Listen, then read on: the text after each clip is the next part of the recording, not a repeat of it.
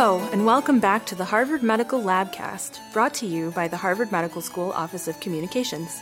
I'm your host, Stephanie Duchin. With us today is Sharon Inoue, a geriatrician who has revolutionized our understanding of delirium. Once upon a time, not too long ago, medical professionals believed that a subset of elderly patients in the hospital were just going to become delirious, and there was nothing anyone could do about it. But Dr. Inoue demonstrated that, to the contrary, delirium can be prevented. Her many accomplishments have included creating the world's most widely used checklist to identify delirium, and developing a program that hundreds of hospitals now use to reduce cases of the condition. Sharon, welcome. Thank you, Stephanie. I'm really excited. I am also very excited to speak with you today. Before we dive into the details of what delirium is and what we can do about it, let's get the title soup out of the way. So you are a professor of medicine at Harvard Medical School and director of the Aging Brain Center in the Marcus Institute for Aging Research at Hebrew Senior Life. Did I get that right? That's right. Okay. Thank you. And you have earned a list of recognitions as long as my arm. I think my favorite one might be that in 2014, Thomson Reuters named you as one of the, quote, world's most influential scientific minds. So congratulations on that. Thank you. Okay, so our unofficial theme this season on the Labcast is journeys, the paths people have taken to get where they are now. And you've had a bit of an unconventional path, turning away from and then back to medicine when you were young. And I think, if all goes to plan, we are going to talk about your father and poetry and writing and a secret musical talent and a recent foray into health policy. So does that sound about right? That sounds about right, Stephanie. It does sound like a journey. I'd like to start by asking you about your dad, because he sounds pretty amazing. Sure. Well, my dad, whose name was Mitsuo Inoue, was my hero and my role model. He's really the reason that I decided to pursue a medical career. When I was a young child, my earliest memories were wanting to spend more time with my dad. And he was a very busy general practitioner in Southern California. So he was a doctor himself? He was a doctor himself. And he was the kind of old-time doctor that made house calls, was on call 24/7 for his patients. And so he wasn't around at home a lot. And so when I was about 3 and 4, when he would get up to go out, I would hang on his leg until he was forced to take me with him wherever he was going. And so I spent a lot of hours with him on rounds in the hospital. Oh, wow. Going to see patients. He would, on the weekends, drop me off in the newborn nursery. And I would hang out with the nurses, and I really developed a love of medicine way back then.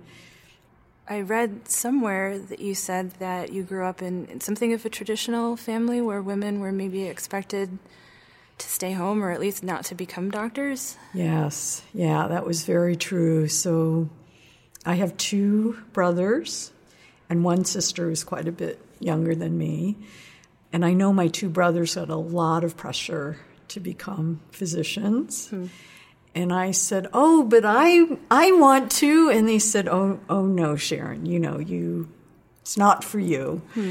And my mother didn't work, and my grandmother didn't work. And it was kind of the way in a more traditional Japanese-American family, particularly when your father's a physician. So I noticed that on your Twitter bio, you describe yourself as chief troublemaker.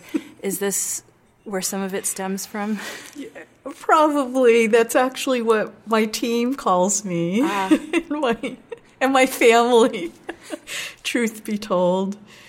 I think I always had a bit of that, I guess it's rebellious spirit or free thinking. Just if people told me I couldn't do something, then I would say, why not?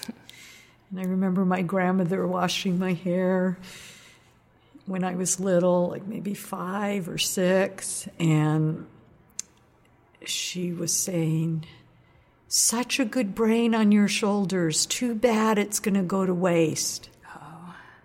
And I was like, it's going to go to waste? What does she mean? And I just kind of said to myself, I'm never going to let it go to waste. So, yeah, so I think that was a little bit like those strictures being placed on women and what you could do or what you couldn't do in life. I didn't understand it. And I have to say, though, that even though I wasn't encouraged to go into medicine, once my family saw that many years later that I wanted to, they were very encouraging and supportive. It's just that it never dawned on them that a woman would want to do that. And so they were very supportive once I declared my intentions. And your brain has not gone to waste, and a lot of people, I'm sure, are very grateful for what you've done. So your father had done some pretty impressive and compassionate work with survivors of atomic bombings in Japan. That's right. And I saw in your CV that you have also won some awards for humanism in medicine, and I wondered if you could talk a little bit about what he did and whether you see, your compassion having stemmed from his. It's a really good question. So my father worked for years trying to get healthcare coverage for Hiroshima bomb victims who were called the hibakusha. So these were American citizens who were living in the Hiroshima area during the atomic bombs. Or some of them were people who married American citizens and then came back to the States. And what happened universally in the United States is they could not get health insurance coverage. And so my father provided free care to hundreds and hundreds of hibakusha. And he also did political advocacy for covering health care of the hibakusha. But you asked me about the roots of my interests and compassion and humanism. And I think it did take root on those rounds with my father and watching how he was with patients and how he dedicated his life. And when he died, there were over 750 people at his funeral. I can't tell you how many people came up and all the stories of, your father saved my life and never charged me. And I heard that like 100 times. And it just really made me feel so proud, It's incredible. Yeah. And we're going to come back around to the story of your father because it's a pretty sad ending. But back to your growing up and your career path, all of this passion for medicine, and you went off to college and you studied English and music. Tell me what's going on there. So, through high school, I got so interested in English literature in the biggest way, writing in the biggest way. And so then when I went to college, I maintained that interest in literature, and it was really fun. And I also fell in love with Baroque music. Baroque music? Yes, harpsichord. And I had been a pianist all my life. But when I got to college, I decided to become a harpsichordist. Like you do? Yes. Yeah, so I took lessons in college and became kind of fanatic about it. I was playing harpsichord like 6 hours a day, missing all my meals. Oh, wow. Yeah, I was a little bit... Booking all of the hours in the in practice the music room. Mm-hmm. But we're missing part of the story here. Yes. Which is that you built one. I did. Yourself. I did. So after about a year of playing the harpsichord, and I was also performing in a small chamber group, I asked my dad, could I have a harpsichord? And I invited him to my next concert, and he came, and he saw that I was really serious. And so he let me buy the $300 kit, which was kind of a joke because in those days, girls didn't even get to do wood shop. So I didn't know the first thing about managing a drill or a saw or a hammer, and there wasn't internet and YouTube to teach you, you know. So I checked out books from the library. I remember the Reader's Digest Guide to Carpentry. And I taught myself how to build a harpsichord. In your dorm room? In my dorm room. Did you have a roommate? Fortunately, I have a single. Could you and the harpsichord fit in your single at the same time? Barely. Barely. I had to downsize my bed.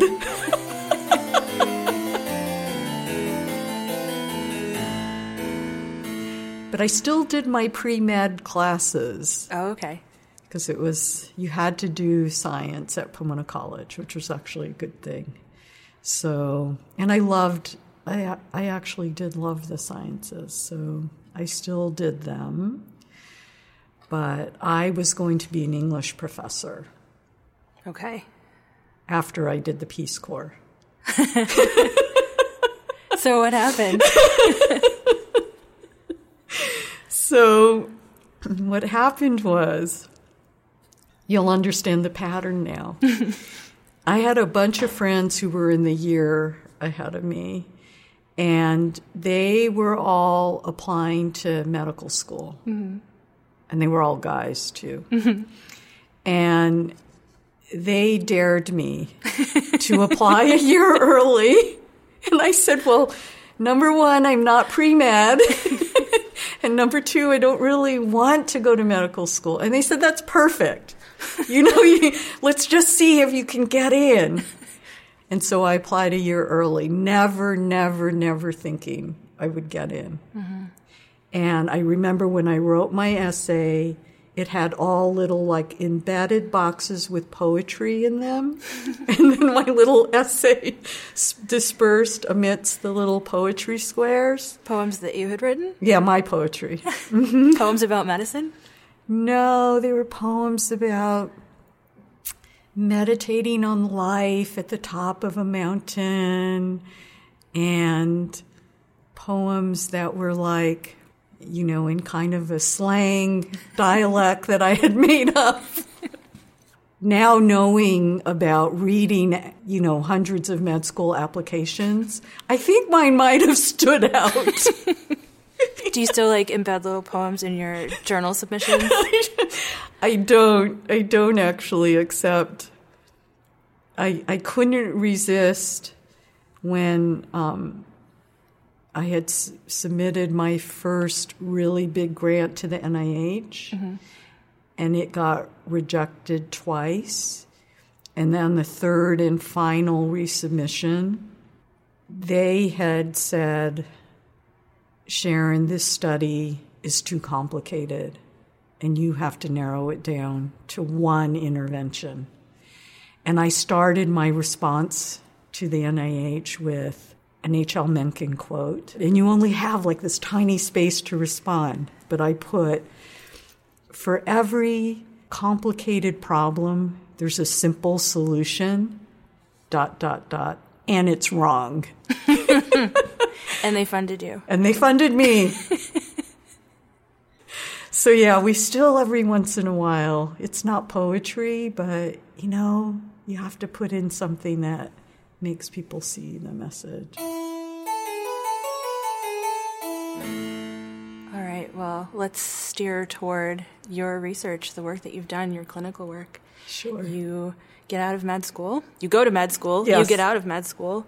Your focus at the time is internal medicine. Yes. And somehow you end up in geriatrics. Yes. And then in geriatrics, you start to get pulled toward this problem of delirium. So let's talk about that. And actually, as we talk about that, let's make sure that we all know what we're talking about when we talk about delirium. Sure. Because, my understanding of it is sort of like an acute confusion. That's right. But I'm sure there's more to it than that. Right. So delirium is an acute confusional state, and you can think about it like acute brain failure. And so what happens when someone is delirious is they seem to be out of touch with what's going on around them. They can seem very confused and disoriented. They can also seem to not be alert at times. And typically delirium occurs in the setting of acute medical illness, hospitalization, surgery, major critical illness, for instance. And so it is associated with something medically typically going wrong. Mm-hmm. And so it's a sign of the brain reacting to this serious medical condition. Okay. I was looking up statistics before. Let me see. From the American Delirium Society, that estimates that more than 7 million hospitalized people in the U.S. get delirium each year. Yes, it's extremely common, extremely common. And some of the trouble with that is that people end up staying longer in the hospital. They may get more complications. They may die at a higher rate in the hospital or when they get out of the hospital. That's right. So that's not great. That's right. Delirium is associated with really serious complications. Mm-hmm. And so that's why it's very important to know about it and also to try to prevent it from happening. All right. So what drew you in? Yeah, so when I first started in internal medicine, so even before I was a geriatrician, so literally I had just finished my medical training, and I was at the West Haven VA Hospital as an internal medicine attending. That's in Connecticut. In Connecticut. Yeah. And also I was working on a geriatric unit as well. But this was the very first time I'm an attending physician, and that means you're in charge. I'm responsible for a team of doctors in training and medical students, and I'm overseeing the care of about 40 patients. And during the course of that first month, taking care of all the things you see on internal medicine, congestive heart failure, heart attacks, strokes, pneumonia, cancer, all the bread and butter on a medicine service. I found that I was able to do that. I felt pretty confident. Our teams were doing a good job. But then I noticed there were these older patients who got acutely confused while they were in the hospital on my service. Mm-hmm. And 6 of them, I remember that first month, became acutely confused. And they hadn't been confused when they came in. Mm-hmm. They got very confused during the hospitalization, and they all ended up not doing well. 2 of them went to the intensive care unit. 2 of them ended up dying. 2 of them ended up going to nursing homes. These are not the things you want to see happening to your patients. And so while it was happening, I remember I reached out to my colleagues and to the chief of my service, and I said, what is this about these older patients who become confused while they're in the hospital? And they all said to me basically the same thing, which was, Sharon, that just happens to older patients when they come to the hospital. don't worry about it. Huh. We just see it all the time. Don't worry about it. And at the end of my month, I couldn't stop worrying about it. So after I was done working 24/7, I went to the medical record room and I pulled the charts of all those 6 patients. And I made these huge graph papers and charted out everything we did to those patients every single day. And from my notes, when that confusion started, whether they were confused each day. And I had written down like every medication, every procedure, everything we did to every patient. And I began to notice patterns of things that we did, like certain medications, like pain medications or sleep medications, or immobilizing these patients, or giving them Foley catheters with urinary tract infections. And I saw these patterns happening. It was just 6 patients, but I really tried to figure out, okay, what caused this? Mm-hmm. And so I saw these patterns, and I went to bring those to the chief of my service, and I said, I think that we caused this to happen, the confusion. Uh-oh. We contributed to it. And he nodded his head very patiently and said, so Sharon, I think you've noticed something, and this is a really good point. Why don't you give a lecture to the house staff on prudent drug management in older adults? So I said, great. And then, and he said, well, let's start there. I think he thought that would take care of the problem. The problem not being the confusion in the patients, the problem being the overeager young attending that wanted to change all medical care in the hospital. And so that was what started me on my career, really, in thinking about delirium. And so I had to obviously finish out my year as an attending, and then I went back to get training in how to do research because those big graph papers just weren't going to make it, right? And then I went back and also got geriatric training. So it was really the interest in what was happening to these patients with delirium that also got me very interested in the geriatrics, besides the fact that I loved working at the VA hospital and taking care of that population. And at that time, most of them were World War II vets and were elderly. Yeah. This was in now the early to mid 1980s, and a couple decades go by, and you have done so much to help people understand what delirium is, what the risk factors are, and how those risks can be mitigated. So what are those? Yes. So the risk factors for delirium, there are a lot of them, but some of the key ones we've identified are cognitive impairment. So people who have any degree of memory loss, even in early stages, ranging up to more severe stages like Alzheimer's disease. That's a very strong risk factor for delirium. Mm-hmm. And so if you're a caregiver of someone who has dementia or Alzheimer's disease, it'd be very prudent to get to know our website so that you know what can be done. And the website is? hospitalalderlifeprogram.org. All one word. HELP, help. Help, yeah, exactly. The other important risk factors to know about are vision and hearing impairment,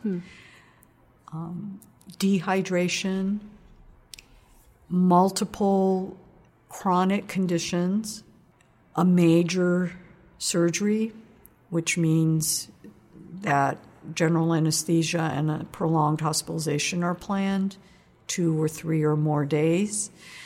Does pose a risk for an older adult, and being on multiple medications. So what can people do if they're listening to this podcast and maybe they have a loved one, or one day they have a loved one who becomes delirious when they're hospitalized, or they're a researcher or a clinician and they want to do what they can to help a patient or help, large numbers of patients.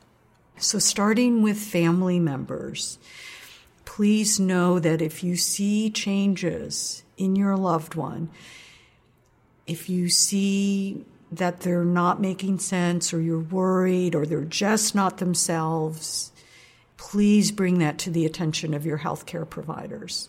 And please stress that it's really important that it needs to be looked into, because really the family members are the ones who recognize the changes before anybody else does. Then for clinicians, healthcare providers, I would just encourage everybody to get as knowledgeable about delirium as possible. It is very hard to recognize sometimes in the early stages because of the fast pace of care, because we don't have time to do a cognitive assessment. And so there are hints, again, on the same website of how to recognize it quickly, and what to do if it occurs. There's a lot we can do to prevent delirium. And then to researchers, I do hope that delirium can become a more important part of research. And we have resources on our help website that we already mentioned. We also have another program called NIDUS, NIDUS. And if you go to nidusdelirium.org, you can learn about a wealth of resources we have to help researchers who are interested, including funding, training, pilot grants, measurement tools, etc. Thank you. So to put that another way, what are some things healthcare delivery teams can do to prevent somebody or try and prevent somebody from sliding into delirium? Yes. So that is what our Hospital Elder Life program does, is it focuses on those interventions that I've mentioned and really provides staff and trained volunteers to provide things like orientation, so reminding persons where they are, providing their schedule up on a whiteboard, for instance, in the hospital room, providing a clock and a calendar so people can stay oriented. We provide therapeutic activities, which means fun activities that keep people cognitively engaged while they're in the hospital. Being in the hospital can be very socially isolating, very disconnected. Family can't be there all the time. And so providing fun things for people to do while they're there and tailored to their interests, right? So reading materials, crossword puzzles, music that they like, games and activities, crafts, those are exceedingly important while a person's in the hospital. We provide vision and hearing adaptations. We teach the staff how to communicate with someone who has severe vision and hearing impairment. We prevent dehydration, providing fluids by mouth if they're allowed to take them. We get patients up and walking 3 times a day. That's really important, not to stay in bed all the time. Staying in bed really leads to loss of functioning and mobility, and addressing medications and reviewing the medications on a daily basis. Now, I read a number, and the number was that 2 numbers. One number, HELP has now been adopted in something like 200 hospitals. Second number, that it's reduced instances of delirium by something like 40%. Yes. Wow. Yes, both numbers are true, and it's probably way more than 200, but we kind of stopped counting at 200, but that was a lot of years ago, and I know there's a very big HELP movement. We currently actually have 4,000 people registered on our website. That's awesome. Now, an important theme in this work has been teams. Things have to be done in teams. And this is where I think we can get back to this story about your dad. Yes. Please tell us more. Yes. So it was back in 2010. My father was hospitalized for a major surgery, a cardiac bypass surgery. He actually was still working and collapsed on his hospital rounds. And he was in his late 70s at that time. And he was admitted to the hospital, received emergency cardiac catheterization with contrast dye that actually caused him to go into renal failure because he was a diabetic, and that's a risk. His kidneys never recovered. He had to be started on dialysis, and he underwent, major bypass surgery. And I was there at his bedside from the time of his surgery, and my father emerged from the surgery and became acutely confused and didn't know where he was hallucinating, seeing things that weren't there. It was really, really difficult to watch. And I was spending all of my days, every day, trying to speak to all the different physicians, nurses, teams that were taking care of him, because he was getting care by the cardiac team, the surgery team, the renal team, the dietary team, and rehab and infectious disease. And I couldn't get to all of them every day. And they were all prescribing different things that were making him more confused. And he wouldn't eat because he hated the food. And it was this renal, cardiac, diabetic diet that was terrible. And so he lost so much weight, and he was already thin to begin with. So it was just really horrible and difficult to watch. And I realized, I was sitting there, and my mantra was, how could I let this happen? I'm a world's delirium expert, and I can't prevent it in my own father. I know everything that needs to be done, and I couldn't prevent it in my own father. And I realized, it just hit me that day like an epiphany, that no one person, even a world's expert on delirium, can prevent delirium by themselves. You have to have a team. You have to have an enlightened, motivated healthcare system. You have to create systems that make it easy to prevent delirium. And so that's what we try to do through the HELP program, is make it easy to prevent delirium. That's heartbreaking. And yet you remain optimistic and active, and you made some more interesting career decisions following on what happened in that hospital. You went down south to Washington, D.C., and what happened there? Yeah, so with that epiphany that I had around my father, it took me a few years.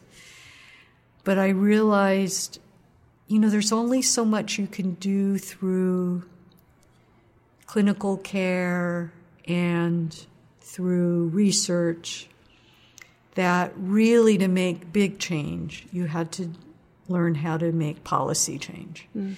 And so I became a health and aging policy fellow, and I went down to D.C. and learned about how policy is made in our country, about the different levers we have to change policy. And I worked at the Center for Medicare and Medicaid Services and also at their Innovation Center to really try to think about how we could do things differently. And what I did learn, and what helps keep me really optimistic, is that there are so many dedicated and committed people who want things to be better, who want to see change for the better, and are very motivated to make the change. And I've also seen other countries where they do healthcare for the elderly much better than we do in the United States, and who already focus on delirium. And so I remain optimistic that we can do things here. Research-wise, you're principal investigator on at least one study looking at, what delirium is tied to. What's the relationship between delirium and dementia? What is exciting or motivating to you about focusing on that now? So I think it's really critical to advance the field to understand the relationship between delirium, which is this acute confusional state that's typically been considered to be transient and reversible, and a chronic cognitive state like dementia that's progressive and that's irreversible. And previously it had been thought that they were independent of each other. Even though we knew dementia was a risk factor for delirium, it wasn't thought that delirium itself could contribute to a dementia or make a dementia worse or make a dementia progress more rapidly. And so those are areas I think that are critical to explore and understand. We have a large grant from the National Institutes on Health to try to investigate this interrelationship and to try to sort it out. And I think it's key because if we knew delirium was going to lead to a dementia, at least in some percentage of people, and we also know that we can prevent delirium, then do you see it changes the whole story of dementia and Alzheimer's disease. Mm-hmm.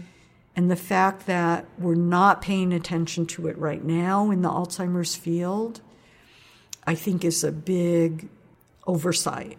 So that's from the research standpoint. But for care of patients who have dementia or Alzheimer's disease, families are the ones who are going to recognize that the delirium is happening. And so I want to be able to train family members and caregivers to recognize a delirium, to spot it early, to also know how to prevent it. And I think this is incredibly important and can make a huge difference for the millions of people suffering from dementia and Alzheimer's disease. Yeah, wow. Of course, not all cases of dementia will arise from delirium, right? Correct. But correct. But if people do have dementia, studies have shown that 80% of them will develop a delirium at some ways? At some time in their life, of their time living with dementia. And so if that could be prevented, we also know that delirium accelerates cognitive and functional loss in people with dementia. And so if we could prevent that from happening in 80% of dementia patients, that's just huge. Yeah. Well, in another 10 years, say, we'll have you back on the podcast, so we'll have solved this problem too. What do you say? That sounds great. I'll look forward to it. That is all the time we have. Thank you so much for being our guest today. This has been amazing. Yeah. Listeners, if you want to find Sharon on Twitter, she is at Sharon _Inoue, INOUYE. Thank you all out there for listening. Thank you, Sharon, for being our guest today. This podcast is a production of Harvard Medical School's Office of Communications. To learn more about the research discussed in this episode, or to suggest topics for future episodes, or just to let us know what you think, you can visit us at hms.harvard.edu/podcasts. And you can also follow us on Twitter or Facebook, where our handle is @HarvardMed.